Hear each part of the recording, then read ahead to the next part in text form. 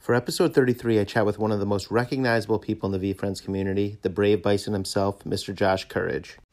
Josh is an OG holder of the bison, and this past year he paved his way into becoming one of the pillars of the VFriends cards community by greenlighting his own Twitch stream he calls The Courage Show. The stream, which began as a place to highlight VFriends community members and showcase all that you can do with VFriends cards, quickly became a hub of the community. The full-time dad and fitness coach and I get super deep in this episode as we chat about the emotional needs of the youth and how we think VFriends could fill that void, why he chose the bison, how impactful the VFriends cards have been for the community at large, the VFit movement, and so much more. I had an absolute blast chatting with Josh and getting to know him better. He is a super amazing dude, as you probably know, if you have ever communicated with him. And let's dive in.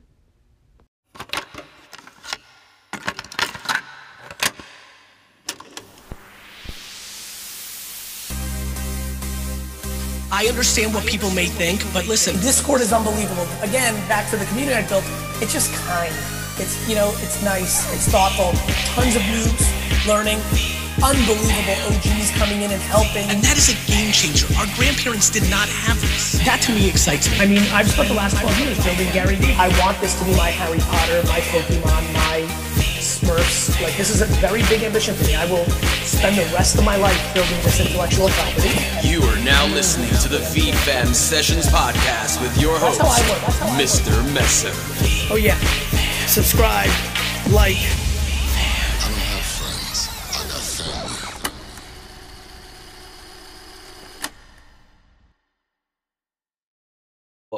VFam, welcome back. I am here, super excited to be here with the one and only health and fitness coach, dad, brave bison, host of the Courage Show and one of the pillars of our CNC card community here, Mr. Josh Courage.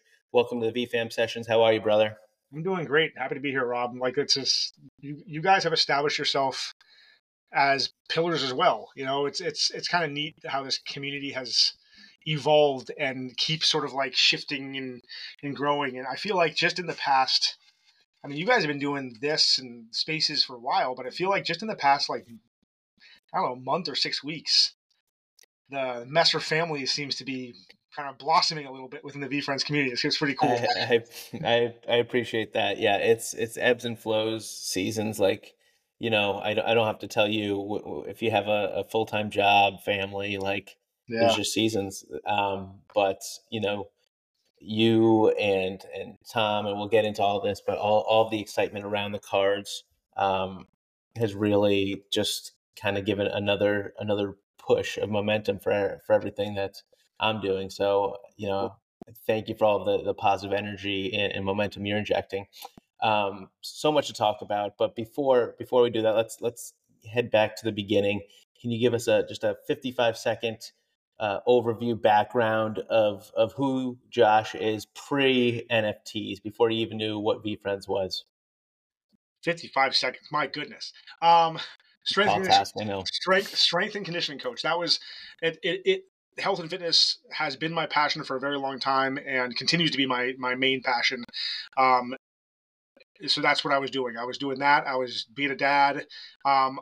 Super lucky to, and well, not lucky. I've worked my ass off to be able to have a career that allows me basically to be a stay-at-home dad and to still, make great money and do the thing that I love to do. And I worked my ass off since I was 22, starting the whole business to get to where I am today. But that's what I was doing. So training, coaching, program design for health and fitness, nutrition, mindset work, and then spending time with my kids. That was my life before VFriends, and still is mostly my life before now currently with VFriends. So, but that's what it's been. That's what it's been. Just embedded in that stuff like crazy. A lot of hobbies too, but mostly that. On that, and there's so many rabbit holes I can go with you, just because there's just so much overlap. But in terms of coaching, do you have a sweet spot, something that you like to work on with clients, like physical versus mindset work, or is it just kind of to each his own for It depends on individual the clients? person. It really depends on the person. So I've been doing this. I've been coaching for 20 plus years, and it's evolved so much. Right, I started off in like a big Globo gym. I moved to a more sort of private, do your thing gym where I had more freedom to do what I wanted to do, and that's where Courage Performance, which was my sort of first company, kind of blossomed. Then I did my own thing in my own space, and then opened up two separate gyms, one in the East Coast, one in the West Coast. I was living in the West Coast. And now it's purely online. So when I had my gyms, I was coaching from, young kids. I had like a kids class with like 12-year-olds, 13-year-olds, 14-year-olds, stuff like that. It was some 9 and 10-year-olds. To, I think my oldest client was an 84-year-old that I coached. So like that, it was super, super massive demographic of all these people that I trained. Now it's for the past 3 years since the pandemic, and I closed my gyms, I sold them, I shut everything down. Everything's online. Now I predominantly coach high school athletes. So that's shifted some of the focus, but still in the end, it's client by client. So some people need a lot more motivation or mindset or approach, or there's a lot of these younger guys who are just filled with anxiety at 16, 17 years old, and kind of working through that with them is a huge aspect of our training. Others, they're really good up here, and they just push and want that physicality, and we're working small little mechanical adjustments and things like that. So it just depends on the person. But I do, if you follow me on Twitter at all and listen to the stuff I rant on, I am very much in here. That's sure. Because I just think that's, no matter who you are, that's where everything starts and ends. So it's so funny you mentioned high school. So I have done a lot of high school coaching with tennis, and I had my first varsity job probably in 2009, and my most recent one was last year. And just the difference in mindset and just what their priorities are in just those 10 years is a world of difference. Just this last year, the sports and everything is the last thing on their mind, even when they're playing the sport, for so many of them, because they're worried about the school, the grades, and everything. And it's just so funny when you listen to Gary and just how little that makes sense, but their just lack of perspective and their inability to enjoy the moment. Forget winning and losing, forget performing, just like the inability to enjoy the moment, making friends, all of it. I just have a lot of sadness, a lot for them. Yeah, because you can only do so much with them in a short, 8-10 week season. Yeah, I share that. It's honestly some of the most challenging sort of psychological stuff that I deal with personally, and what actually sort of drives me into to just sort of deep thought and stuff like that. A lot of the times is my sympathy for some of these younger people and the amount of stress that's being put onto them and pressured onto them. And, it's crazy. And it's, I see it both from a schoolwork thing, but then also when it comes to the sports, sort of as they get into these older stages and they want to be competitive and stuff like that, is like the college recruiting process for some of these guys to play at the next level. And we're talking I can't even describe the amount of anxiety some of these guys take on to try to get to play like some low level Division III sports, which it's still a big deal and still a great. But again, objectively, having done all that sort of stuff, it's that's nothing to stress about. It's just not. There's nothing to stress over. And I'm with Gary. I 100% agree with Gary on school. It was actually, I have a 5-year-old and a 3-year-old, and my 5-year-old just joined a new school this year, and we're going through that whole process of picking out the school and thinking about all this different stuff. And my wife was a very she thrived in the classroom, and I despise the classroom. I'm a doer. I'm a physical person. I like sitting at a desk and being lectured to. I'd rather shoot myself in the foot. You know what I mean? And I'm not going to learn anything that way. So we had those two mindsets sort of coming into what's going to be best for our kids. And, is number one, just paying attention to them, which also I think a lot of parents don't do with their kids. They don't pay attention to their freaking kids. They just do what they're supposed to do or do what they did. And they're not actually watching their kid develop and evolve and how that separate person is like taking in information and what makes most sense for them. And then two, what we think is actually necessary to grow and thrive in the world. And, being stuck into a set track that works for a small percentage of people doesn't make sense to me. Right. So like, if everybody's following the exact same regimen, it's yes, some people are going to thrive, and then that school or that wherever is going to market those few people that thrive. But then there's hordes and hordes and hordes of other people where it miserably fails because that doesn't work for them.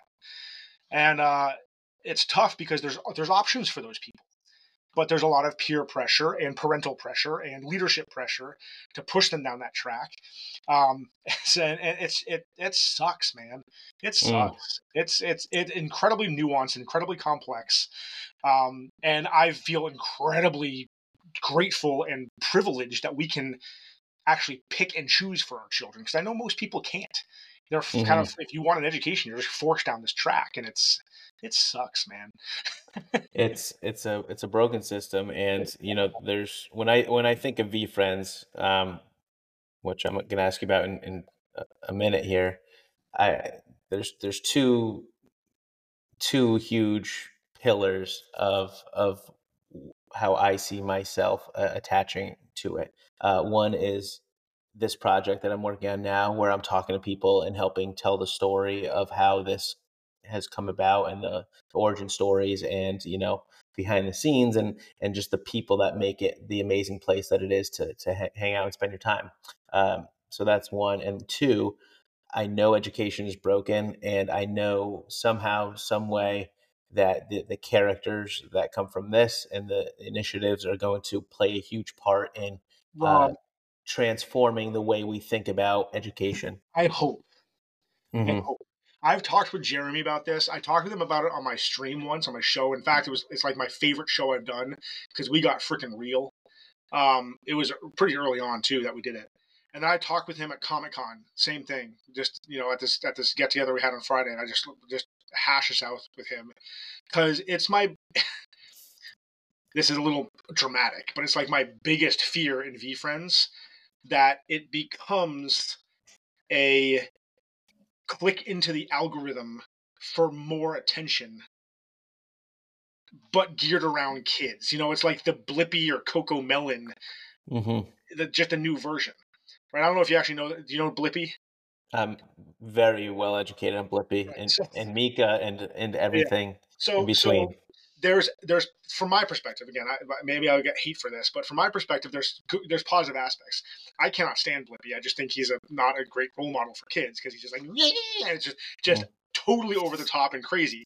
And there's also a lot of like continuity issues with the way he teaches, but he's a genius, right? He basically he understands how to get product out in front of people, and he uses social media algorithms to make himself big. He's a very, very smart marketer. And he started off as a YouTube person. Now he has books and TV, in multiple TV shows on multiple platforms. And he's not even Blippi anymore, the guy who started it, right? He left because he had a kid, and he went behind the scenes, and now he's just producing this whole entire thing. And they have the animated series now too. Yep. I mean, it's crazy.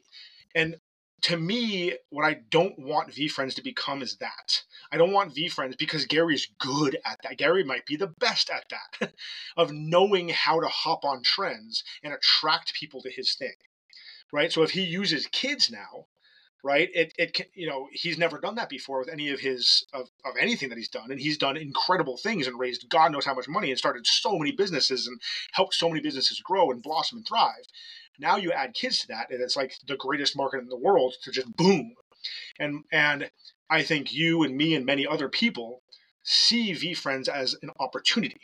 There's a platform here to change the freaking world, right? It's like when it's not like, I always tell people, like, who is Mickey Mouse? Like, who is he? I don't know, right? He's just a guy. He's just a mouse. He's a character who talks funny, right? But people connect to what? You're not connecting to anything. Who's Bugs Bunny? An arrogant, cocky asshole. That's who Bugs Bunny is. Like, but you're not connecting to anything deep. And Patient Pig and Brave Bison, those characters have something that you can truly connect to. So VeeFriends has a platform to truly change how people connect to something. And I'm here. I believe they will, but my fear watching Gary talk and watching how he like promotes and pushes and my fear is that fine line of utilizing the algorithm to change the freaking world with these amazing, deep connected characters. I'm hoping it moves in that direction. It doesn't just move into more eyes, more eyes, more eyes, more eyes, more eyes. Loud noises, bright colors, fast paced, all that kind of stuff. And a lot of the times when something gets dropped, like a little short gets dropped, and I watch, I'm like, what was that? Like, that didn't make any sense. That's not productive. And those things hit me, and I'm like, oh, like I hope that's not what's happening. You know what I mean? So because I'm so embedded in this, I think about this crap all the time because I'm starting this movement, VFit. It's connected to VFriends, and there's a plan behind it, and it all started because of some stuff that Gary's told me. So I'm in this, and I have such deep-rooted feelings and thoughts about how people can be affected positively and how people can change it. It takes a lot. It's not just like, be brave, loud colors, bright lights, that stuff like that. That doesn't do anything, right? Like how can you? But if somebody connects to a character and watches that character go through processes to experience fear and then face that fear and overcome it, and they can see that and feel that process happen, they're like, I know what bravery means. I know what that means. I want to replicate that. I want to be like that. Right. And it's not just shoved in your face. That's, again, it's why, like, I always go back when I talk with this about people. Like, I personally think the best kids show ever is Mr. Rogers. Just right. It's like, I was raised on Mr. Rogers. Yep. It's slow. It's composed. It's calm.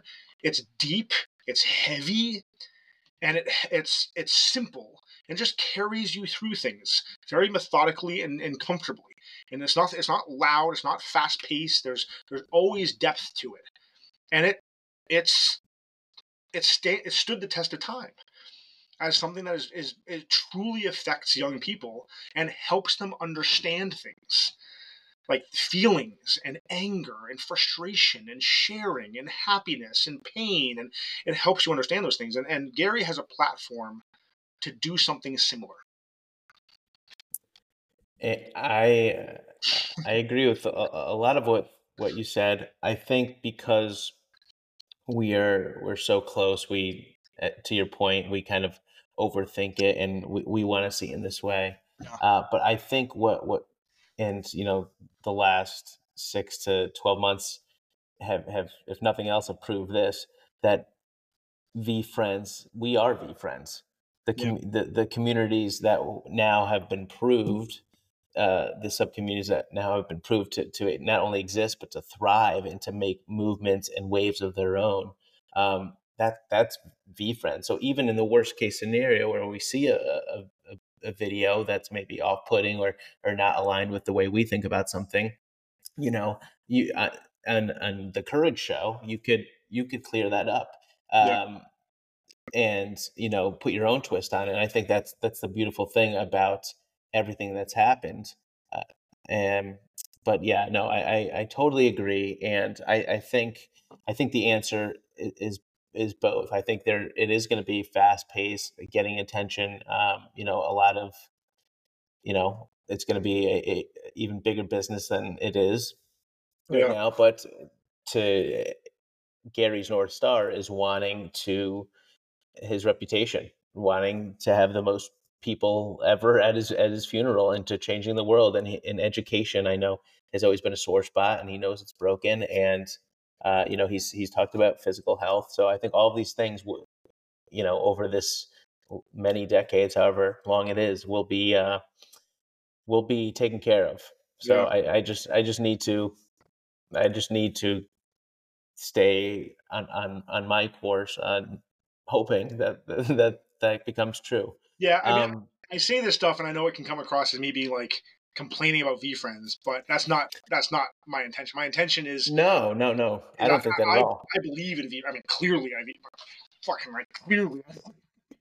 You know what I mean? Like, but that's just something that I think about, and like, what can I like you said, like I have a platform, and I can, and that's also where the push for the VFit thing came from too. Is, how can I, even in the slightest way, sort of nudge it in a direction that really feels right to me, So yeah. So let's take a step back here. I love jamming, but let's jump on the timeline. When was the first time you heard the name Gary Vee? First time I heard the name Gary Vee was probably in 2017.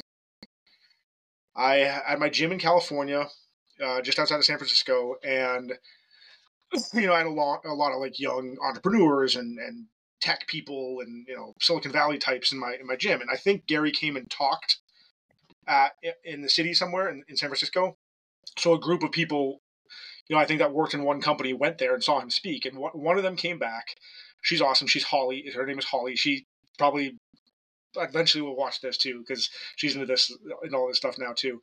And she came back and was like, "Hey Josh, you got to check out this Gary Vee guy. He reminds me of you because he's aggressively positive." I was like, "I'm aggressively positive, yeah." I'm like, "Fucking be positive," like.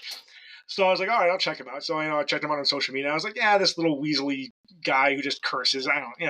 He's not for me." And interestingly enough, I actually think around 2017, 2018, he shifted his focus. He would talk about, he was all about like social media and entrepreneurship and, algorithms and all that kind of stuff and content. And then he shifted slightly into positivity and and maybe it was, he was in the process of writing the 12 and a half or whatever it might, or whatever the book was before that. But he clearly, like right as I got into him, he started talking more and more about the positivity and stuff like that. So I started, at first I was just like, I mean, I followed him, but I was like, whatever, you know what I mean? But then, I started liking more and more of the stuff he was saying because I resonated with it a lot in terms of how to run a business. Like I had a lot of other gym owners around the area who were like, led by an iron fist and were very aggressive to their employees and to their clients. I wasn't like that. I didn't believe in that. It didn't sit right with me. So I just did my thing. And then, I just did my thing and I was true to what I believed in. And Gary kind of confirmed that, there are people way more successful than me financially, whatever it might be, that believe in the same thing that I believe. So I kind of connected with him there. And then obviously, and then I think my next step in connection with him was the pandemic hit and I refound my sports card because he started talking about sports cards, or trading cards.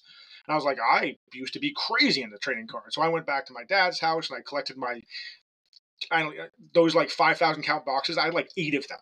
I mean, I had insane amounts of baseball cards, mostly baseball cards, some basketball, some football. I got all of them. I loaded my car up. I brought them back, started storing them, started looking into what the world was like now, started selling a few on Facebook Marketplace and eBay. And that's when I got way more into Gary. So, like pandemic time. So I followed him from like 2016, 2017, but then kind of got into him more like 2020.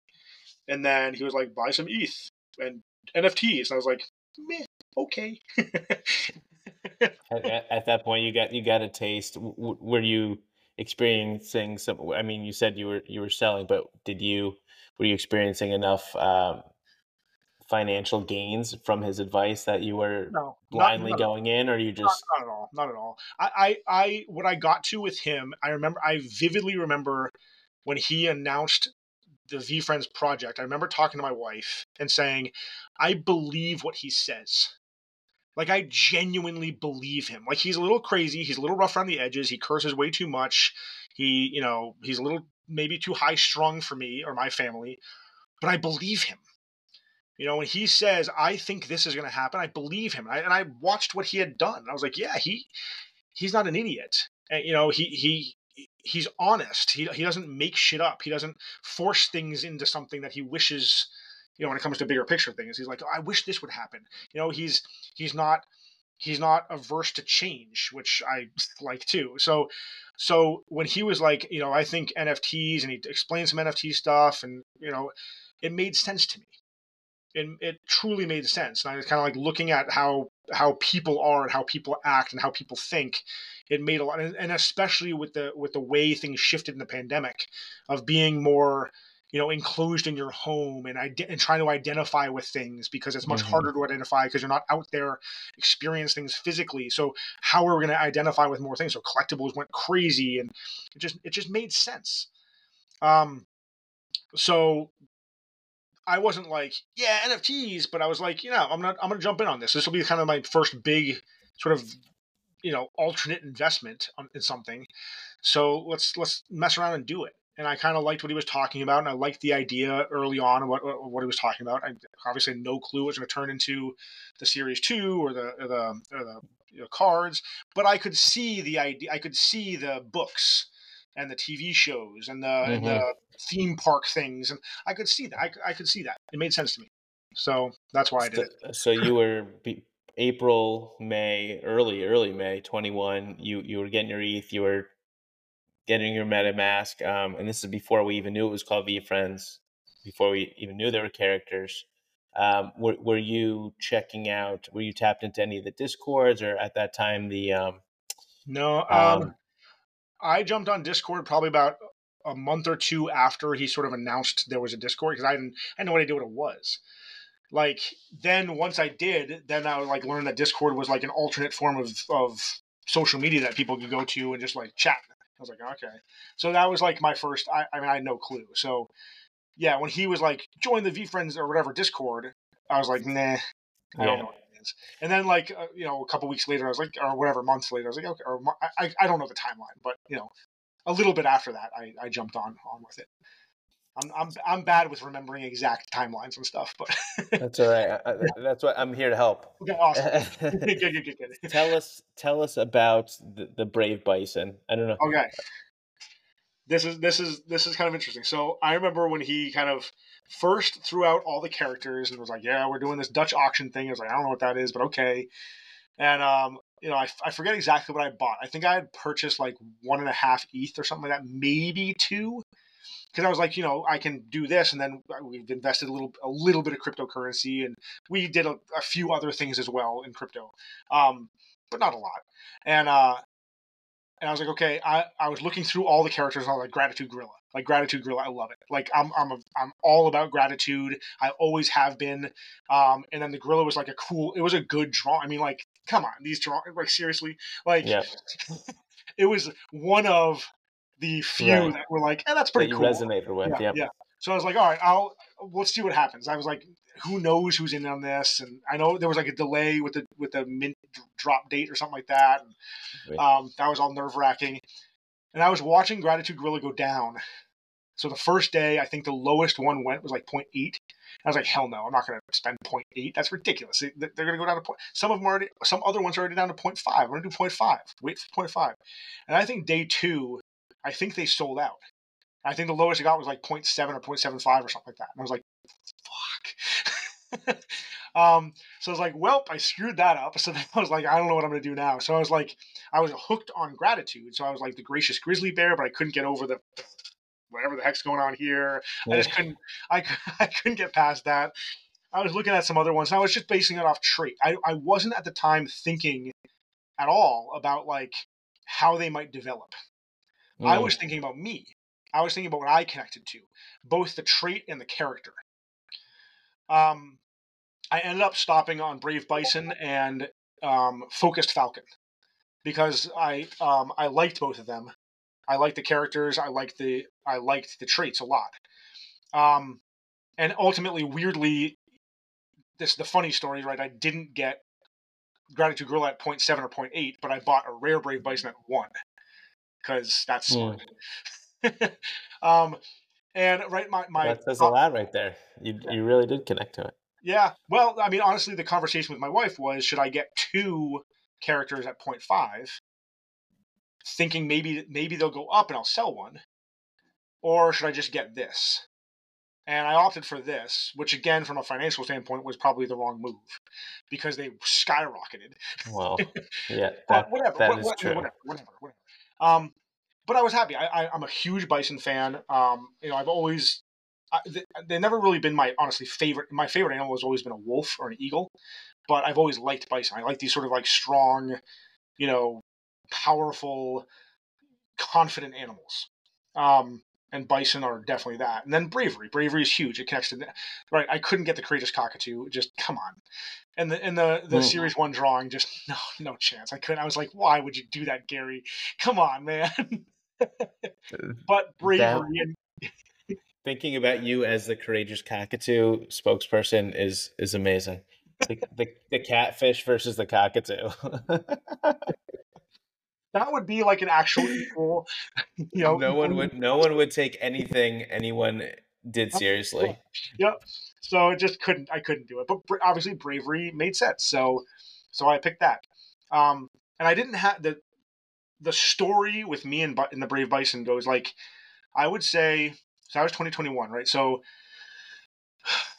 my daughter was like 3, right? Yeah. And she was just starting to experience fear. And I would sit next to her when she was going to bed, and she was like, Daddy, I'm scared of this, or Daddy, I'm scared of that. And I started this mantra with her. I said, whenever you're worried, I want you to say, I am brave and strong. I am brave and strong. I am brave and strong. And at any point throughout the day or anything like that, and she's like, Daddy, this, or like express some worry. I was like, Adele, what are you? She was like, I'm brave and strong. And I was like, yeah, like, and that turned into at night when we'd like turn off the lights, and she'd be like, Daddy, what should I do? I was like, oops, you're brave and strong. I started telling her a story. And I started telling her a story about a bison who dealt with different situations and how that bison would become strong. And she named the bison her brother's name, which is Evan. So we had this little character named Evan the Brave Bison. I bought both of them little stuffed animals. Actually, I posted a picture of the stuffed animal on Twitter a long time ago, and VFriends retweeted it. That was like my first VFriends retweet. And that led, because I was having fun with it, and my daughter just is crazy with books, I started writing a book because I was like, this will be fun. It was just for the sake of doing it, because when I was telling her stories, I would randomly just rhyme stuff here and there because I just like doing that. And so I just wrote a book. I was like, oh, this is kind of cool.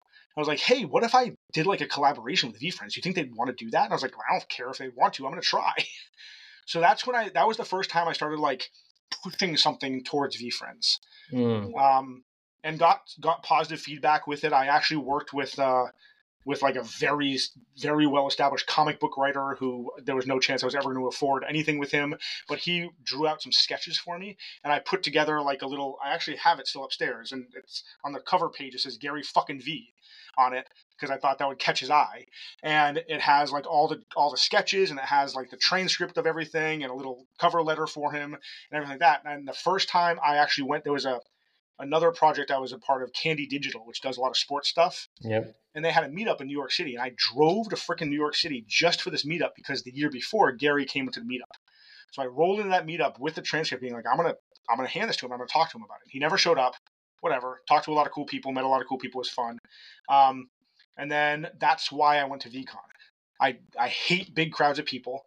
I'm actually a massive crazy introvert. No matter how energetic I might be around people, it drains me, like completely and utterly drained me. You should have seen me after the national live stream I did at the national where Gary was like sitting on my lap. Yeah, I was gone. I was just gone. Gary was like, I'm fired up now. And I'm like, I'm going to go to, and I like went right back to my hotel and was like, I just crashed for like 2 hours. I couldn't do it. So it just drains me. So anyway, so I was like, I'm going to go to VCon just because this will definitely be my opportunity to give him this transcript. Gotcha. I've told this story before, but this is like serendipity. Like you make your own luck. And I remember listening to, what's his name? Really cool speaker. Everybody always says he's like the best speaker at VCon, and I always forget his name. Super, super, super cool dude. But he actually spoke. It was like the only speaker thing that I really went to, and he talked about sort of making your own luck and stuff like that. And I remember, I obviously blanking on me too. Oh yeah, my God. I can't believe I watch his videos every day.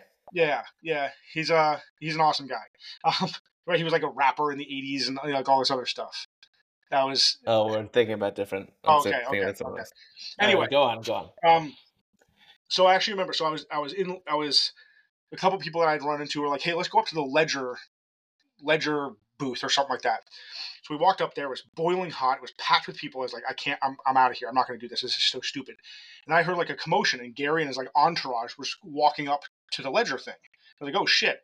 And I looked back and it was like hordes of people. I was like, God damn it. Like there's no chance I'm getting back through that crowd. And it was like closed off. Like that was the only way to get out was through here. And I was like, you know what? Screw it. I'm going to go this way.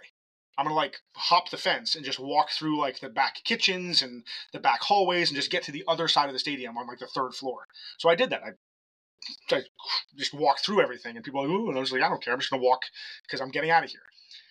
And I walked all the way through. And also, there was in the back of my head, I was like, I feel like Gary wouldn't walk back through all that shit. If he's making his rounds, he'll probably do the same thing. So I pop out on the other side. They're like preparing for something that night. There's not a single person there. I'm charging my phone. Not a single person around. And 5 minutes later, freaking Gary walks out. I'm like, there you go. I knew it was going to happen. And I had 5 minutes with me, his team, and I was like, Gary, I wrote this book. I know I've like reached out to you. I know I've tweeted about it. I've emailed you. He's like, I know who you are. I've seen your messages. I get it. I was like, I just want to give this to you. You know, and I have no idea what the plan is or anything like that, but I want you to consider it. I want you to read it. I want you to consider it. Like this is passion. This is here for me. And whether I do it with you or not, I'm going to do it because it's for my kids. But if I can do it with you, I'm in. I already have a plan for a series. I already started writing a second book. I have like 5 books planned for this. I can see how it all comes out. I see what you're doing. Like, I want to do this. He was like, we'll talk. And, you know, that was it. A week later, I sent him an email. He responded. We had like 6 emails back and forth. He connected me to Manny Gallen, who is like their head of creative. Super cool dude. I had like 2 or 3 Zoom conversations with him. He was the one who was like, hey man, do you write songs? And I was like, I mean, I used to be in a band. And like that day, I hung up with him and I wrote that Brave Bison song. Who's that walking tall and proud? It's Brave Bison. I wrote that song. I was like, shit, I haven't done that in like 15 years. And I sent it to him. He was like, dude, this is great. He was like, can you like make a video? So I made a video with my kids, and that got retweeted by them. And that's where the Humble Hummingbird song came from as well. So like, my favorite. I'm working on another one now, and that's always been like my drive to connect to VeeFriends is more on the creative side of things.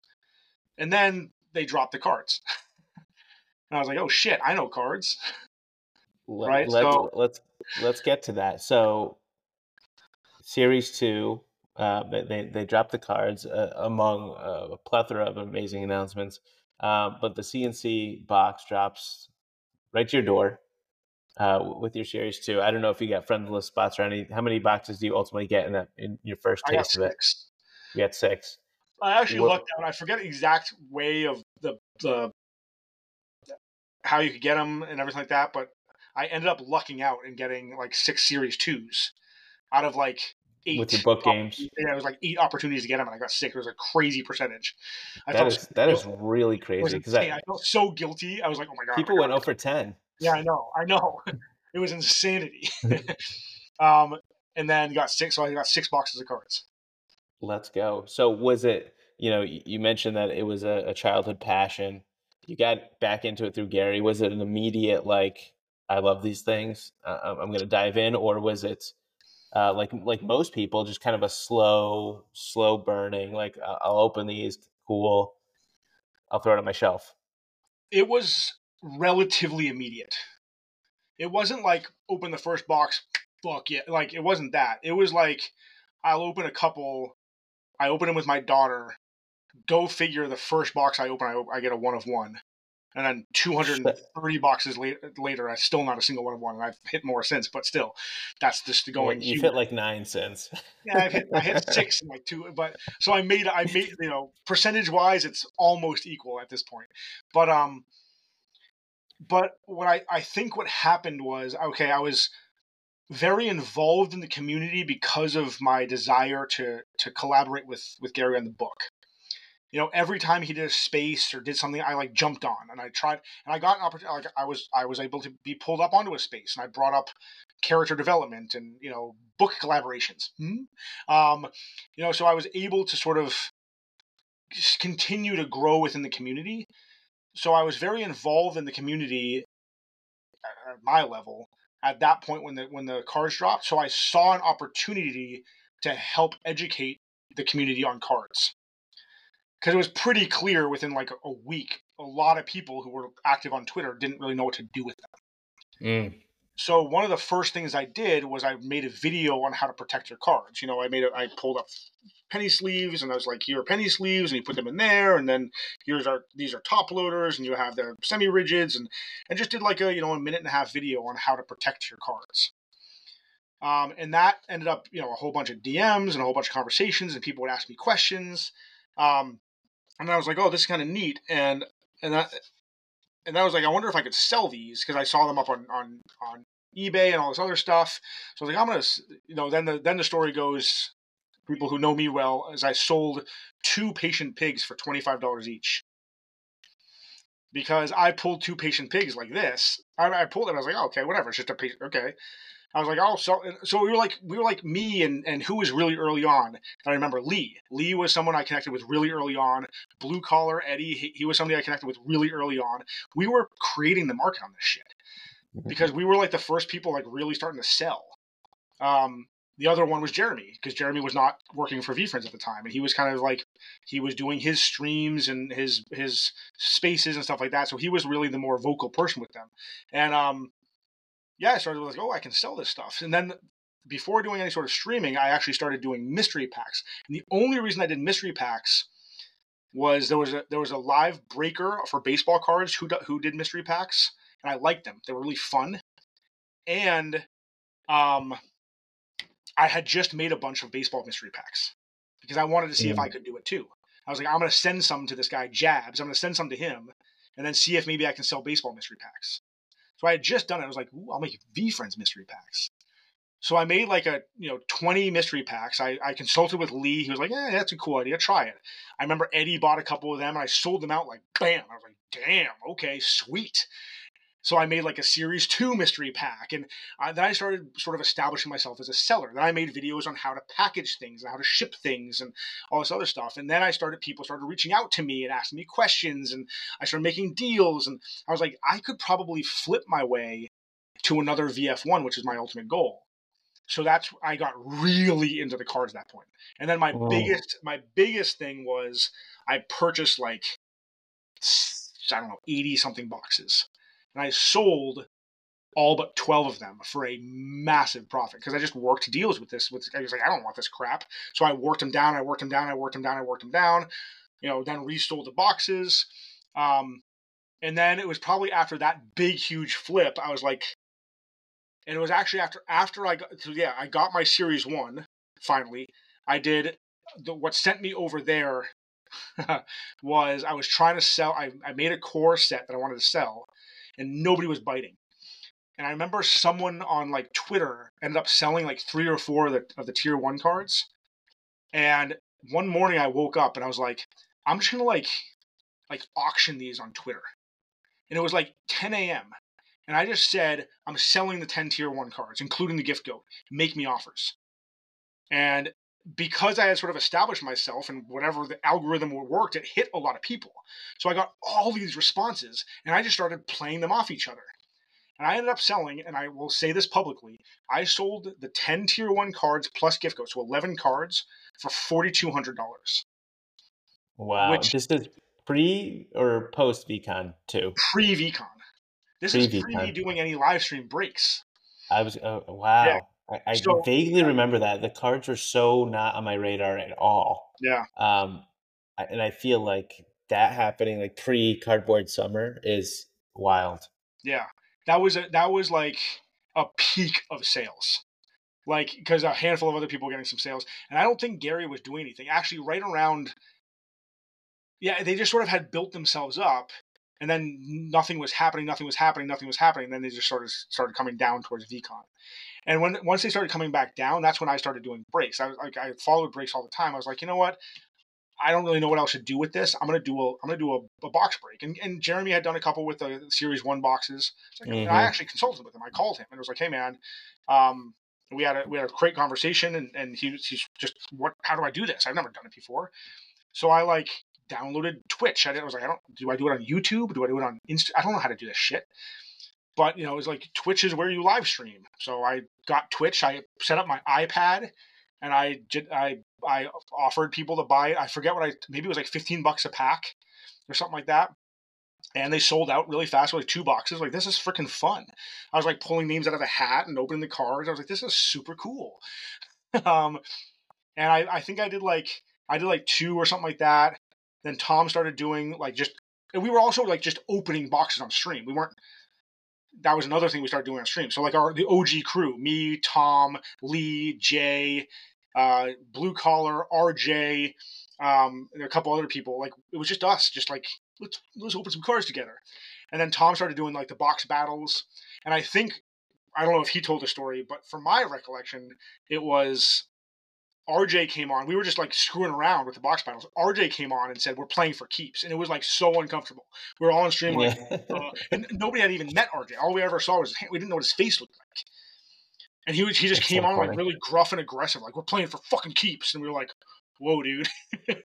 And I honestly think that like, I joke with Tom that was when Tom shifted into being like the asshole Tom, because he started like ripping on RJ for being so aggressive.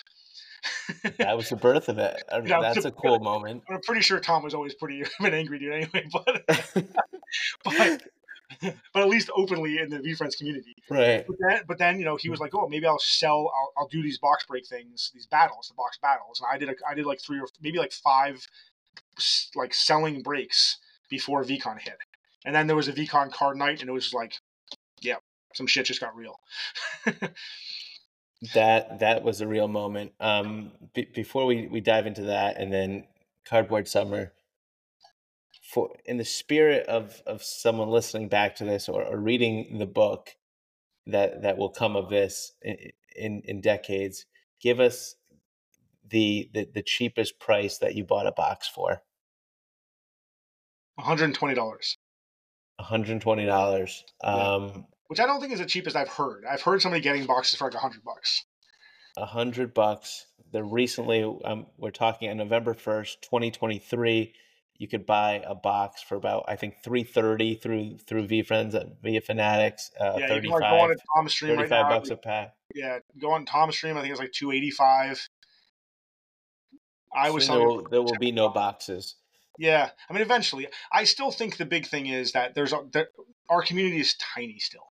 It's so tiny. There's 55,000 boxes, which in the grand scheme of things it's not a lot. No. But there's not a lot of people. Really, there's not actually a lot of people going after them. So I still think that I think VFriends just has piles of these things. I mean, just think of like Moheat. Moheat has 300 something, which seems bananas. That's one person has 300 boxes. I mean, I say that with all this crap behind me, but but that's 300 out of 55,555 boxes. That's that's a fraction. So right. I still think there's a crap load of boxes out there. And we haven't even begun to scrape the surface of VFriends growth. We're in it and it seems big and it's crazy, but like every day I walk outside and I'm like, not a single person knows anywhere except for the fact that Blaze lives right across the street from me and he's like super into VFriends. But like outside of that, nobody knows what this shit is. Like I walk around with a hat on and people are like, what's that? Is that, or I wear the shirt with this on it and people think it's like my daughter's drawing of the Buffalo Bills because I'm out in Bills country. So like, you know what I mean? I mean, that's how I can insult Gary. That's amazing. Yeah. You're absolutely right. So you guys, both started to stream prior to VCon 2023. Like I said, cards weren't personally on my radar. I know a lot of people in my VFriends circles, same. Like it was just like a cool thing, a cool like added value with a minted V2. But there was some activity at the booths. I know Gary stopping with Lee and J Rob and scooping up some V1s, had people buzzing. And then Card Night was the Uno tournament filtered into Card Night was a real moment. And I think that was a lot of people's first experience seeing the packs opened, opening themselves, seeing a box break. There's some people were ripping some Series 1, and it was just like so much energy, and you could just feel it. And the team was there, and Gary was there, and it was just like one of those special moments. after that, the streams started to really heat up, and you develop this on screen, on social wavelengths rivalry with Tom. And for anyone that doesn't know, we have Josh and the Courage Show here on some nights, some streams, and we have Teachers Collectors Corner.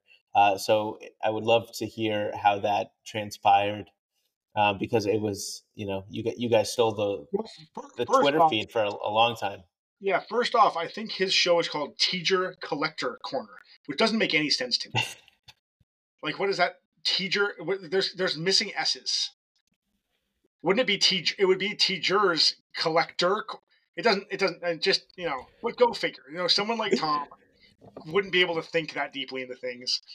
Of course, then he'll respond to this being like, "Well, I was the first one on their show, so fuck you, man." I, honest to God, man, I don't know where this came from. I think that, it was inevitable because we're the only people doing it to start off, like really doing it, and we were doing it more and more. So we just kind of started shit talking each other about our streams. Guys, I just want to jump in really quick for a quick thank you. I see so many of you are liking, subscribing, leaving reviews for the VFam Sessions podcast on Spotify and Apple Podcasts. And I also noticed that a lot of you are jumping to our new YouTube, VFam Sessions on YouTube. We're posting all of these in video format, and I see the subs, and I really appreciate it. Thanks so much from the bottom of my heart. Let's get back to the interview. We became pretty good friends before VCon.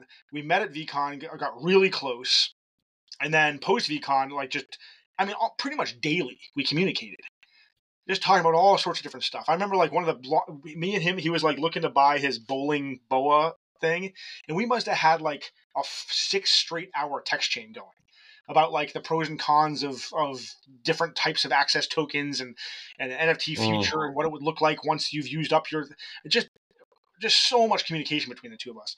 I think just because we were out there, and Tom just kind of is sarcastic and shit talks everybody. I'm not necessarily like that, but if somebody's like that with me, I'll be like that back to them. So and it'll be fun, it'll be no problem. And it just sort of organically happened. And then because we were on social media doing it, just like, hey, I'm going to do a stream. And Tom was like, yeah, it's a fucking stupid stream. I was like, yeah, fuck you. Your stream is stupid. Then people sort of like, oh shit. So then we just kind of played it up. And I think at one point when our stream, I honestly think I think a lot of it also came from the fact that I had so many connectivity issues with mine. So Tom just ragged on me about it. Right. So I was like, well, if you're going to make fun of me about that, I'm going to make fun of you about shit. So then he came up with this idea. He was like, hey man, can I I can't give it in this sort of stuff. I can't, peel away the freaking, sausage or whatever the hell the phrase is. That's a horrible phrase. But anyway, yeah, I think the first back and forth video we did, he made a video. He was he poofed his chest out and had a bison on his shirt and was doing squats or something like that. He was like, hey man, I'm going to post this and that. Cool. I was like, fuck yeah, do it. And I made some post with him being like, I just washed myself off of 400 pounds of blood. And now and we just made that quick little video back and forth. And it just everyone's like, oh shit, this is that conflict. And then I think it got exaggerated, or then it took off even more when he had his blow up stream with Gary. When he had 1,000 people show up on that thing. Everybody's it was just insane. And then his screen broke and Gary was being the biggest asshole in the world. And Tom's response to that was spot on. And then I also sent him, I made a video helping him. I made a response video, not to that, but just to him struggling. Got your back, or something like that. And then the idea of making these videos together came up. Which I don't think is maintainable for either of us, because that's not something either of us actually enjoy doing. But it just sort of happened organically. It just happened organically. And it was so fun, and it was just, it just added to it. For weeks, you guys were going back and forth, churning out edited videos that were funny and creative, and I don't think there's too many people out there that thought you really disliked each other, but it's just fun to have. And I said this to Tom too. It was like a fun like Letterman versus Leno kind of thing. Like whose team are you on? Even though we're all on the same team, so so fun. And this is pre-Fanatics, and the cards are going wild, and you guys are like the pillars. Like on these nights, we're hopping into Josh's stream, and he's doing battles or breaks or flips or packs and teachers doing it on these nights, and it was like must see TV. I say so super fun, and I think that made Cardboard Summer. And then in comes, July 2023. A bunch of people in the community get this email that they're invited to this tournament at the National, where they're coming up with this new CNC game. I'd love to hear your initial reactions when you first learned that the game was being developed. You're going to the National, all the things. Yeah, that was cool. It was always I mean, Gary very early on said, that this war game is not compete and collect. Like, there's way more to this game. I mean, obviously, there's more number, and the amount of times I went on Discord from like pre-comic or pre-national to national, just to like get these big things with people. Like, yes, of course the game's. I was like, nobody cares about this. It's just war. It's stupid. I'm like, it's been publicly stated. It's going to evolve enormously. And just so many times, it's ridiculous. Anyway, I real quick, I actually posted a video at Card Night at Comic Con. Oh Jesus, at VCon. VCon. And I made I was like showing everybody, and I was like, "This is what a simple game of war can do. Like, this is crazy. Imagine what'll happen when it evolves." I think Andy and Adam both retweeted that one. Just like this. It doesn't matter if it evolves; it's still big. Sure. Right.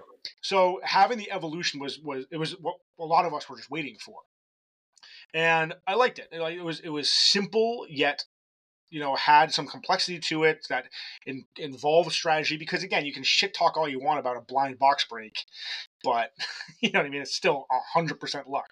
Mine and Tom's thing about who's going to win. It's just the dumbest thing in the world. That's what makes it so great. You know what I mean? So now there's a little bit more skill involved.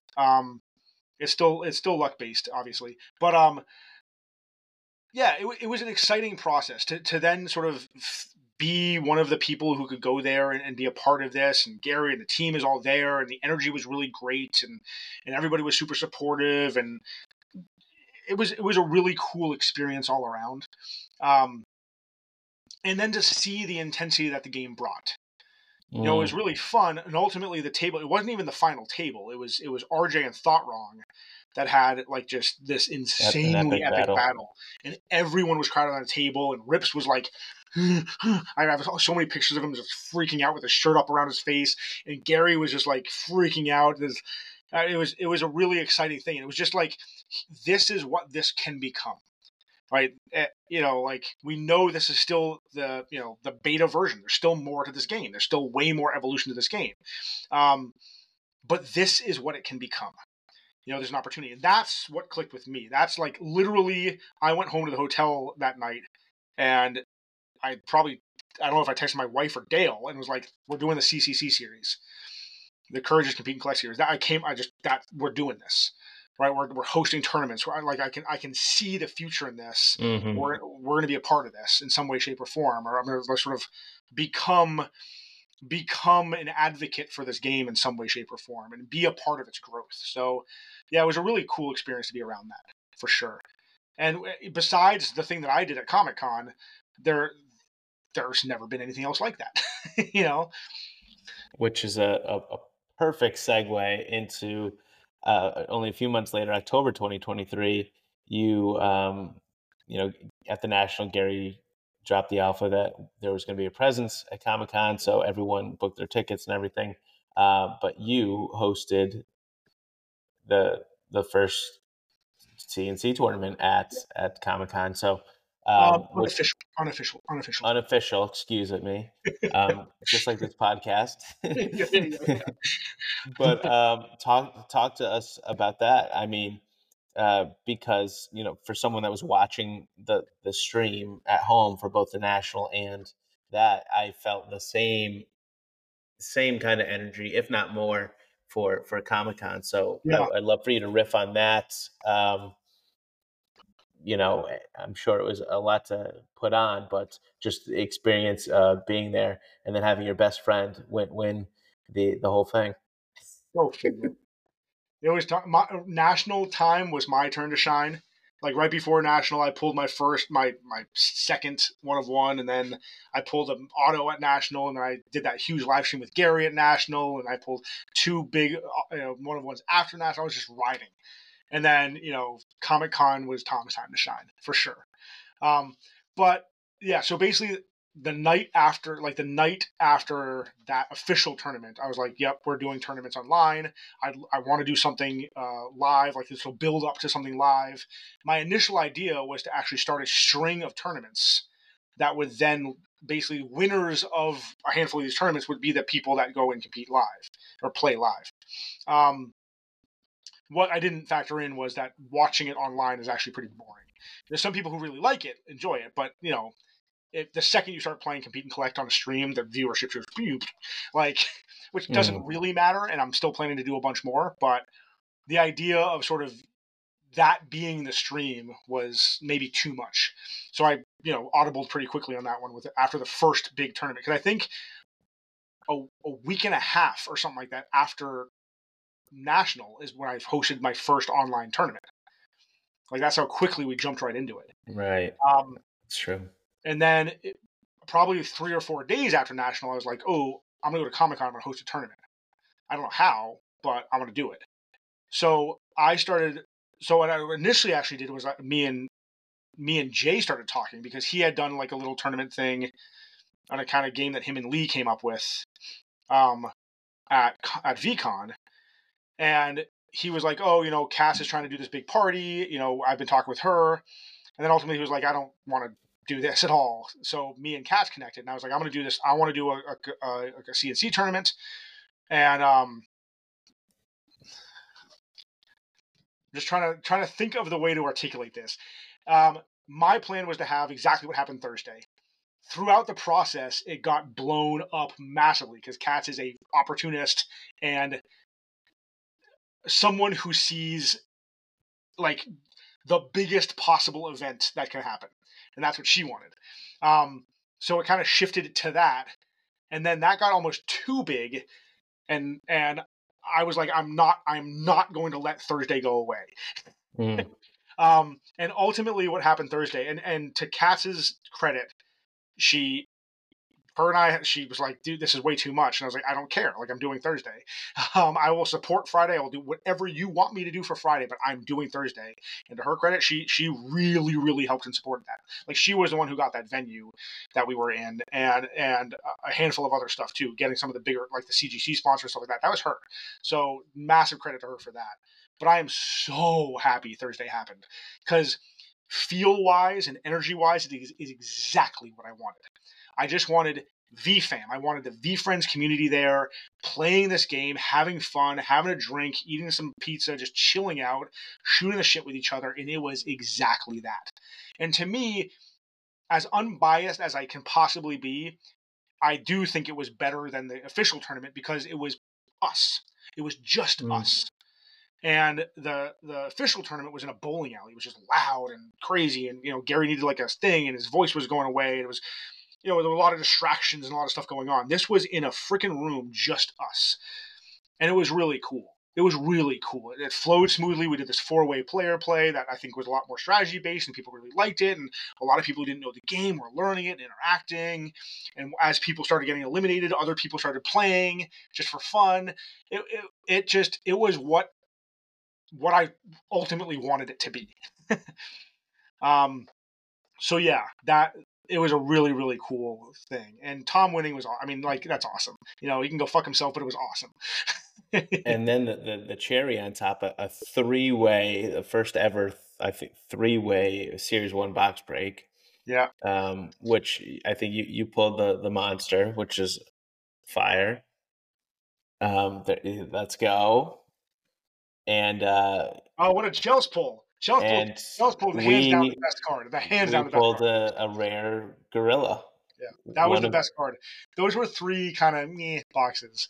One of 8, but you know the card aside, it was super cool. I mean, you have just you talked about all of the OGs and pillars of the community, but Rips is there, and you're there, and Tom is there, and J-Rob, and me, Jay, freaking Rips, Jeremy's there, yeah. No, Andy had left at that point. Corso, AT's right there. Like, it was just, yeah, it's freaking cool, man. So cool. Just some of those overhead pictures, just one of those moments that you won't forget. Yeah, for sure. So, before I go into kind of my usual questioning, we're in a moment now. Pins are crazy. Pins and stickers, Halloween, the shoes, the VCon, whatever. So much is popping. We also have this vending initiative with the minis that have come out recently. On a stream not too long ago, in the last few weeks, Gary made a comment that people are sleeping on the minis, almost like to what we talked about earlier about Series 2. No one really jumped in to Series 2 and got the cards right away. Like, it took a while for it to have its moment. It took a while for Cardboard Summer to come. So I'm curious, just someone sitting where you are, how do you feel about the minis, and what kinds of things do you, just pontificating here, what kinds of things do you think need to happen for minis to take the spotlight, if they can reach the moment that cards have? Whatever. I'll say. I'll eat my words if I'm wrong. That's totally fine. I'm okay with being wrong. I don't think they will reach the spotlight of the cards. I think that every time Gary goes on a rant about how amazing something is, I spend off and on a lot of time trying to break down what he's getting at. Gary feeds off of his own hype a lot. Like, he gets excited about something and he's like, "This is the shit. If you don't buy this, you suck at life." Like, he is about, and everyone's like, "Yeah!" You know what I mean? And sometimes it's big, and other times it's like, what? Like, I remember when he did like the VCon 1 art reveal, he was like, "This is gonna blow your minds. It is the great," and he dropped, like, everyone's like, "What is this?" Like, nobody had a clue as to what it was. Nobody was connected to that artist. Nobody had a clue. It wasn't so, but he had hyped it to so big, and like the speculation in the Discord, and it was just crazy. But it was like, nah, whatever. So for me, when Gary hypes something, I take a deep breath, as he would say in his wonderful, beautiful, wonderful, amazing, awesome song. I took a step back and was like, all right, like, what is this all about? Like, is this the coolest thing in the world? Or is this just like one thing that he's hyping like crazy so people go out and buy it? Right?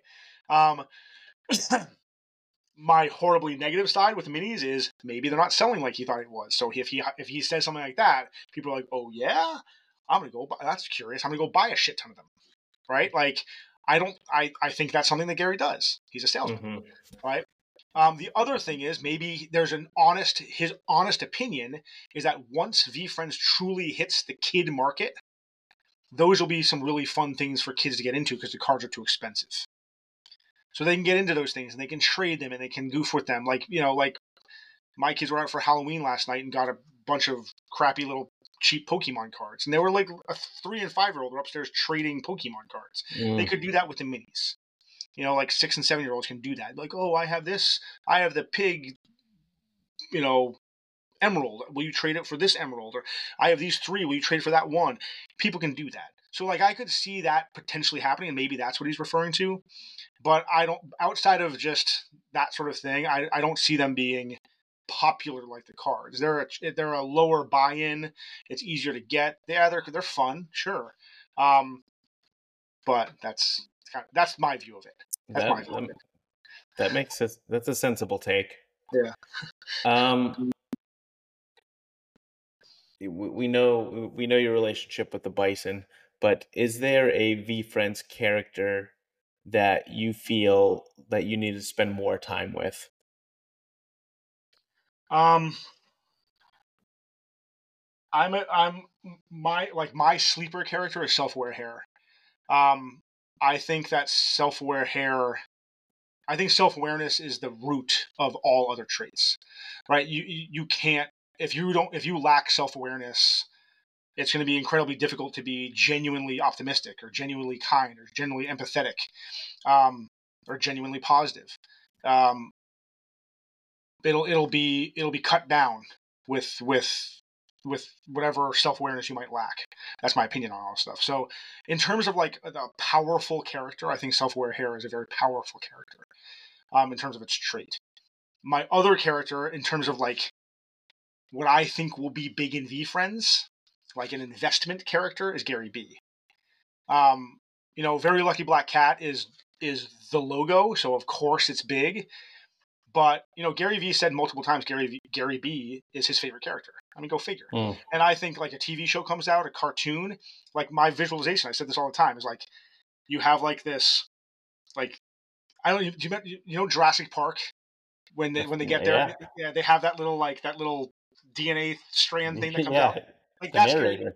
It's going to come Jiminy out. Cricket. He's going to be the Jiminy Cricket, the narrator for all stories. Yeah. Gary B is my number one. Yeah. I just think in that, people aren't going to resonate with the logo. People going back to Mickey Mouse are going to know what it means. Yep. But they're going to love Gary B. They're going to love Empathy That's Elephant. going to be, long term, my opinion is that will be the most recognized character because it will be the most prominent character in everything. So if it's a show about, with that focuses on an adventurous astronaut and adaptable alien, Gary B will be involved. If it's a book that involves brave bison and, I don't know, some other animal, Gary B will be involved. You know what I mean? That's sort of the way I view it. So, I mean, I'm not going to like buy a Gary B shirt because it doesn't mean anything to me. But that's why I say for me, I think it's like an investment character, right? Like, I mean, I'll hold on to that thing. I was just going to say, I think that's the Grail card in that color. Oh, yeah. Holy shit. Like long term, this has been the question. If I had a 1/1 PSA 10 Black Cat, which card long term would be the better card? And I mean, that's a tough. Now, Black Cat, hands down. Right now, hands down, Black Cat. But long term, I don't know, man. I don't know. I would choose, like, if you had both and you said, Rob, I'm gonna send you one, but you have to keep it forever and you can't sell it. You can't do anything. I would choose Gary B. I really would. I would too, Rob. I think I would too. I mean, I had that in a rare PSA 10 cat. I traded it. So like. But it wasn't a 1/1. But still, I think I agree with you. I think I agree with you on that one. Yeah. It is a great debate, though. And to your point about the Self-Aware Hair, I literally just the other day tweeted how it's the most underrated character because I was looking at the results from that tournament that Mike J put out. Yeah. And I was like, "Where's Self-Aware Hair?" You know what? So this is my thing. I talk to people about this a lot. People jump on what's popular now. And what was popular when V-Friends started, right? Empathy Elephant was big. Gratitude Gorilla was big. I mean, there are certain ones that are obvious. Empathy Elephant got big because Gary talked about it all the time. And it's the name of his wine company. And the first wine, whatever collaboration was with Empathy Elephant. But like, and empathy is a great trait. But actually since then, Empathy Elephant has gotten zero attention. Zero. But because of that, Rare Robot was unheard of until the Rare Robot song came up. Mm. Like, nobody cared about Rare Robot. That wasn't a thing. And then Rare Robot song was the first song they dropped. And all of a sudden they're like, oh, damn, this is a new thing. We never seen V-Friends animations or song. And that was the first one that popped up. And now everyone's like, Rare Robot. And then Gary's obviously, because he's hyping the song, he's like, Rare Robot's awesome. And then Rare Robot goes, and then it's one of the 10 scarce cards, right? But like, Legendary Lemur is a scarce card too, and that gets no love.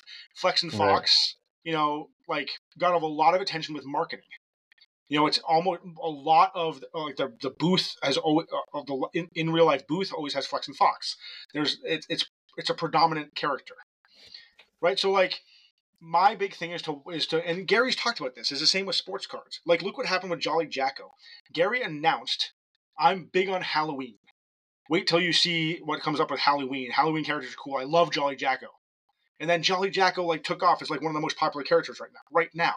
But in 2 months, nobody's gonna fucking care about Jolly Jacko. No.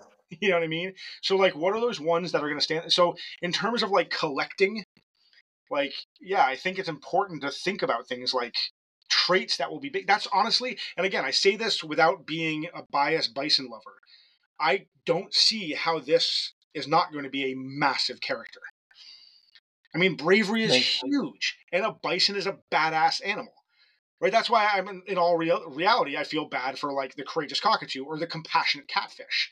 Like, compassion is a wonderful trait, and a fucking catfish, like, really? Like, you know what I mean? Like, how do you it? So I just think there are certain characters that are combined with great characters with great characters with great traits. And when you have that combination, it's destined for popularity in my mind. Right. So self-aware hare is one of them. You know, like optimistic otter, I think could very well be one of them. You know, that sort of perspective pigeon, I think could be very well be one of them. That sort of thing. Kind kudu, totally underrated, I think. Yeah, but I still go back to what he talks about all the time. Yeah, I mean, I think kudu.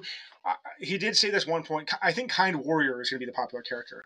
I don't think the kudu is going to be a huge character. I think kudu is going to end up becoming. I mean, he said this is going to happen. It's why they have like the tapir and the wallaby and the kudu, is that they're going to become representatives of where that animal is a popular animal, right? So like, you know, the kindred kangaroo and the wild wallaby will become like the VFriends national animal of Australia or something like that, you know?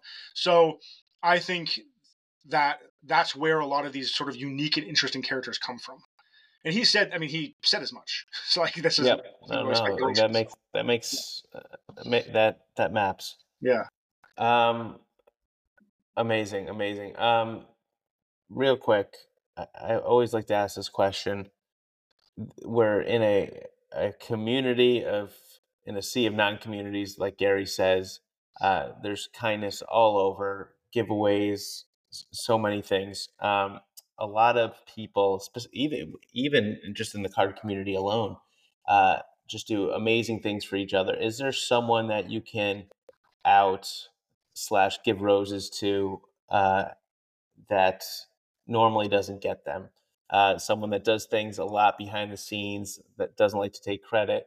Can you think of anyone off the top of your head? I know we could do 5 hours just talking about the amazing people in the community, but curious to see if anyone jumps to the forefront of your brain. The first person that popped in my head, and I know she gets some love, a good amount here and there, is Tina, license plate girl, art by Tina. Her and I connected a long time ago. She would claim that I introduced her to, or sort of got her into VFriends. Like, she knew about VFriends and stuff like that, but I was the first person she like communicated within the community. And she's been through so much.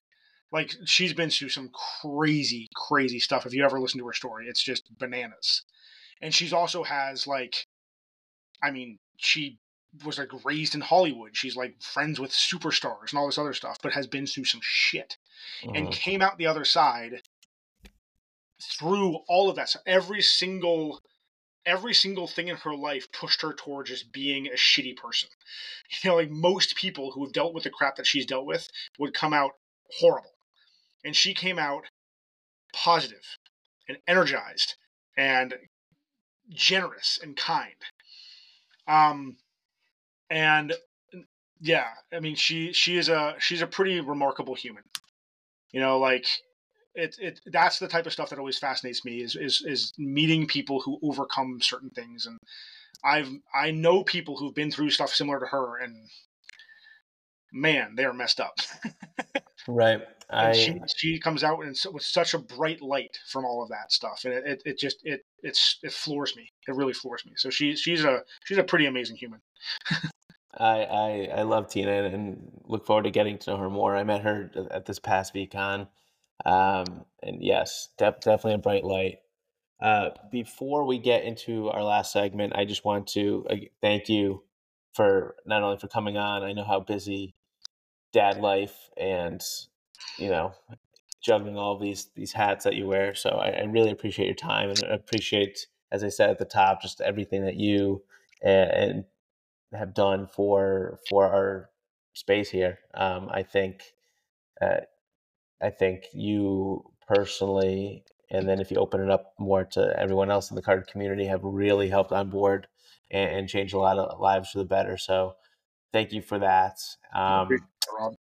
So this last segment is called Micro Macro Spitfire. So I'm going to rattle off a lot of quick questions. You can get super general yes, no, one word answers in the macro, or you can take your microscope out and get really descriptive as to why your answer is what it is. Okay. All right. So here we go. Someone that's just getting into VeeFriends for the first time needs to follow who? Oh boy. I mean, definitely Gary Vee, obviously. That's a really tough one. I feel like right now, off the top of my head, is House of Ren. He's doing like daily trait talks, and I think they're really informative and nice. And he's a very informal person, and he's just like, oh, sympathetic squid or whatever. He just starts talking. That's a good one to follow. Sorry, my screen just bugged out. Your Grail, we kind of touched on this, your Grail card. If you could only keep one card for the rest of your life, it would be what?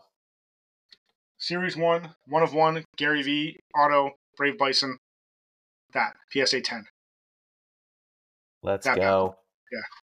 It's a beaut. I have my Grail card.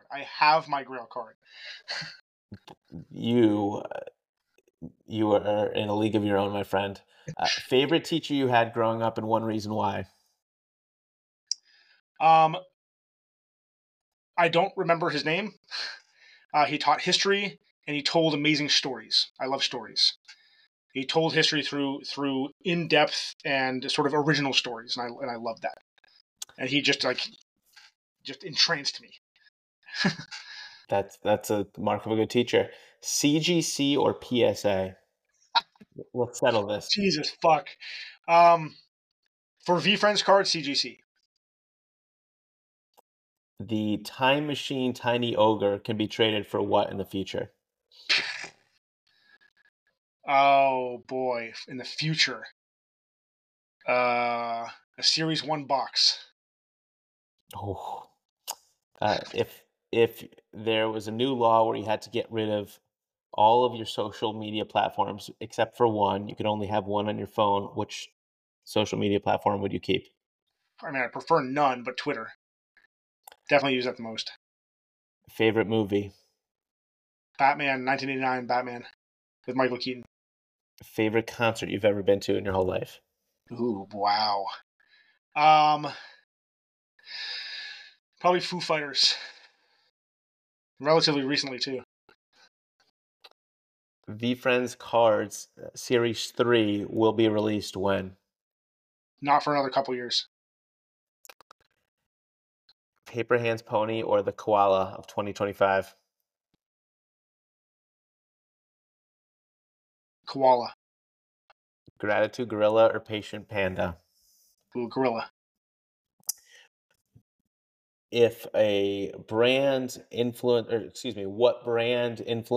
person, whomever, if they came out with an NFT project today that you'd have to drop everything and go grab it? I'm not like a brand or influencer loyal person, so I can't think of one, honestly. And I like certain things, but I just wouldn't. Nothing would like make me aggressively move towards it, honestly. Would you rather have a 2-hour group dinner with Gary, you and 9 other people, or a 15-minute one-on-one? 15-minute one-on-one. I'm a one-on-one guy, 100%. When you picked up Gary in the air like you were going to body slam him, what did you say? I said, Gary! That was my favorite. Not that, but right after that was my favorite moment with Gary. Right after that. Yeah, I've talked to him a lot at this point, and obviously like had him sitting on my lap and all this other stuff, and I had a handful of opportunities to talk to him. That was my favorite moment with him, for sure. If I'm gonna change it, because my last question usually is, if you could ask Gary Vee one question, what would it be? For someone that has an opportunity to ask one question, and often that's all you have time for, what type of question, or what question should someone ask them? I think if you're struggling with something personally, I think it's great to ask someone you trust and look up to a question that could help you. I think that's really important. For me personally, the question, I always want to come up with a question that hits hard. I don't want like a, hey, what's your general goals with VeeFriends? No, I want something that's challenging. You know, my favorite question I asked Gary was, where the hell is the fitness? I know you believe in fitness, and there's all of this awesome positivity, but there's not a single character that represents health, like Deep Health. And how can you be a patient, kind, optimistic, empathetic human without taking care of yourself first as a healthy person? And he agreed that is the basis of everything. Is being a healthy person is the only true way to really deploy, or however he does it, deploy, or whatever the fuck he does, deploy all these traits, right?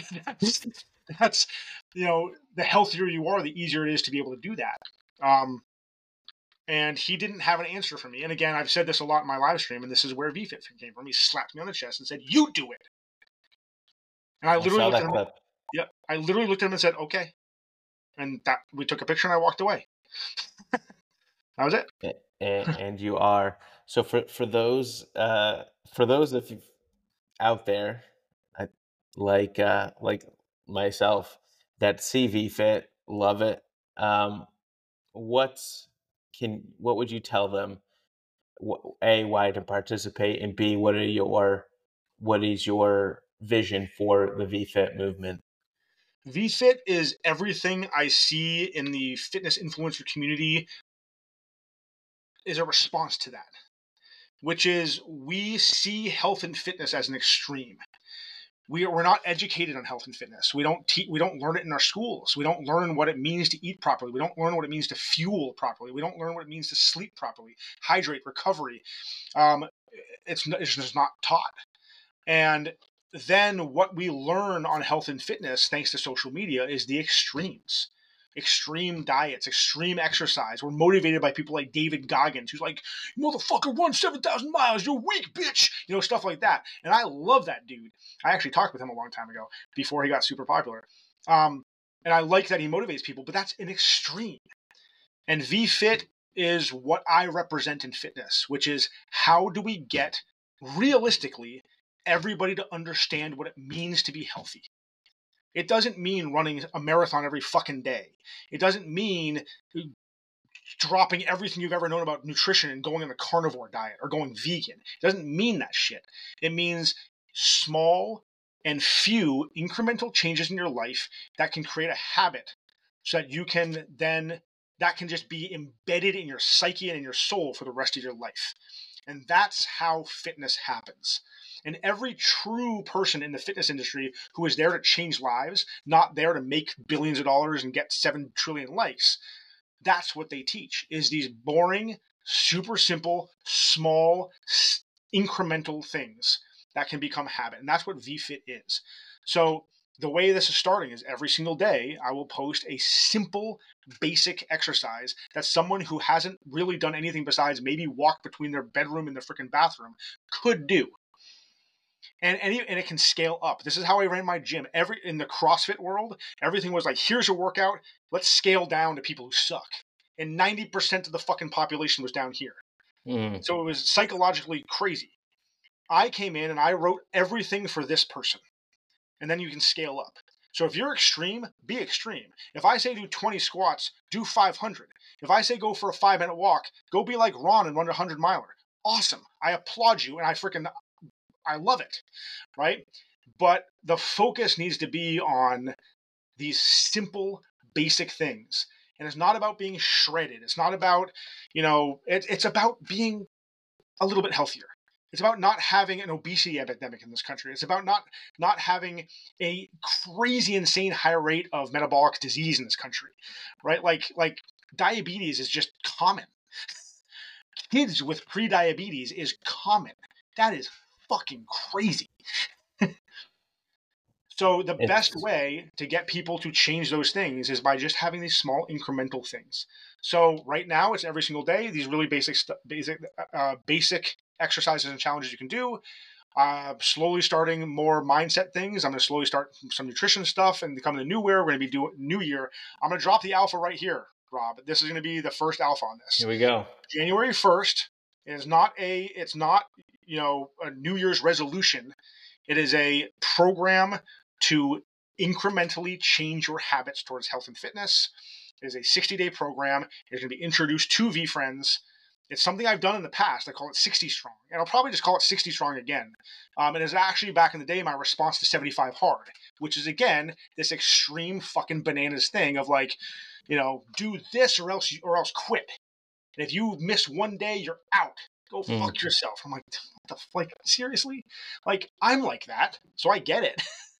But 99.9% of people aren't like that. So which means most people who do that fail. And what happens when you fail? You get discouraged. Yep. And you go eat a bunch of ice cream. So actually, for all the people that 75 Hard helps, I guarantee, I can't prove it, but I theoretically guarantee that way more people fail it. And it actually hurts more people than it helps. That's such a good point, and Yep. So true. Yep. And I see it all the time. I see it all the time as people go extreme because that's what they're promoted to do. I'm gonna go on this extreme diet. I'm gonna go crazy in the gym, and I haven't done anything in months and months and months. I need to go to the gym for 2 hours. Or people hold themselves back because that's what they think they're supposed to do.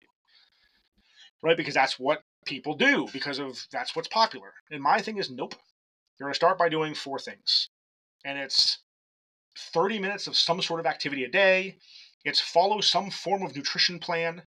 It's drink a certain amount of water. And it's give yourself a certain sleep window. It's not sleep for 8 hours. It's give yourself a sleep window. And that's it. What can I add? No, don't add more. Prove to yourself that you can do that for 60 days. That's 2 months. If you can prove you can do those 4 things for 2 months, then add something. But everybody's so fucking eager to go all the way to here, to all the way to 10. Right? And I'm like, prove to me that you can do 30 minutes of movement a day for 60 days. And most people can't fucking do it. So let's not worry about here. Let's not worry about 10. Let's worry about 1. One day at a time. And it's so fucking true. Boy. All right. Alpha, you guys have it. 60 strong. Well, It'll be 60 strong. Maybe 50, maybe 55 strong. 55. Yeah, we can do 55 strong. Just cut it back 5. And bonus days. On day 56, don't go eat a freaking cake. That's not what it's about. You have created habits where every day you wake up, it's part of your fucking life. That's what it's about. And that's what VFit is evolving into. Is a place where people can feel truly supported at their level to change their habits towards being healthy and to get educated and get supported in that manner. I love it. I think for anyone that completes the 60 strong, maybe they go into a raffle for the 1 of 1 Gary B card. No. All right, I had to float the idea. There'll be all sorts of cool stuff, and I have plans for VCon, and the VFit thing, and my goal here is again all online fitness programs that I've all these people I talk to. It's about like how many people can I get in, because if I can bring in 2,000 people at $20 a month, it's going to be this. I'm like, yeah, but what about a program that helps people, even if it's 5? I actually there was a very popular ex-football player, NFL football player, who I was friends with, who started a program. He retired from football, on the cover of some magazines and all this other stuff. And he started a program that was like that. And I called him out. And I remember I called him out, and his like business partner called me. We had a bunch of conversations, and I ran into him at the Arnold Classic, a big, huge bodybuilding competition. And I walked up and I was like, "Listen, dude, like he was like, dude, you like." I literally like shut down for 2 days, and I had to completely reimagine my entire life after your email to me. Wow. Like, because you were right. I was focusing on how much money I could make off this program. I wasn't focusing on helping people. And I was like, Good for you. I mean, he didn't say that. He didn't respond to my email. So I was like, I don't, and I was so proud. I was so proud. He actually now does it really, he's like, he now does like a religious male, like for men, like finding yourself and through fitness and emotions and all this other stuff. And he's still a wacky, crazy dude who like bleaches blonde's hair and all this other stuff, but he's moved towards truly, genuinely helping people. And even if I played 1% role in that, I feel so good, because it pisses me off when it's not about the message. It's about it's about the likes and the hits and the views and the money. Mm-hmm. It's got to be about the message. So for me, I want to try to find a way to do that for VeeFriends. It's not about me getting 10,000 people paying me money. It's about me getting 10,000 people moving. Even if it's free, I don't fucking care. I want them moving.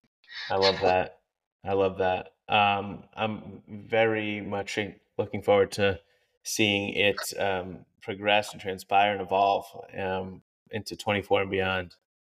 Such a cool movement. I'm such a sucker for falling in love with all these little micro movements and sub communities that stem off of the larger umbrella. So yeah, it's cool. It is super cool. Josh, again, can't thank you enough.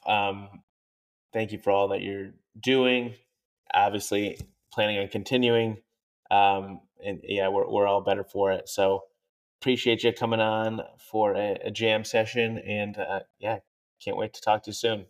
Rob, I appreciate it so much, man. Thank you. You're by giving me and others a platform like this, and it's great. More people. You're a massive part of this. You and Chels are just a huge part of how this community grows, and you have your little plug-in, and it's freaking awesome, dude. And I'm honored to be a part of this. Like, seriously, I'm happy that I could be on here. Anytime I want to make the time for it. I really appreciate it, man. Awesome. Appreciate you. Thanks, Rob. VFam, thanks so much for listening to the end. If you enjoyed this podcast, please consider subscribing to it, writing a review, following us on Twitter, and subscribing on YouTube. Your support means the world, and can't wait to see you at VCon.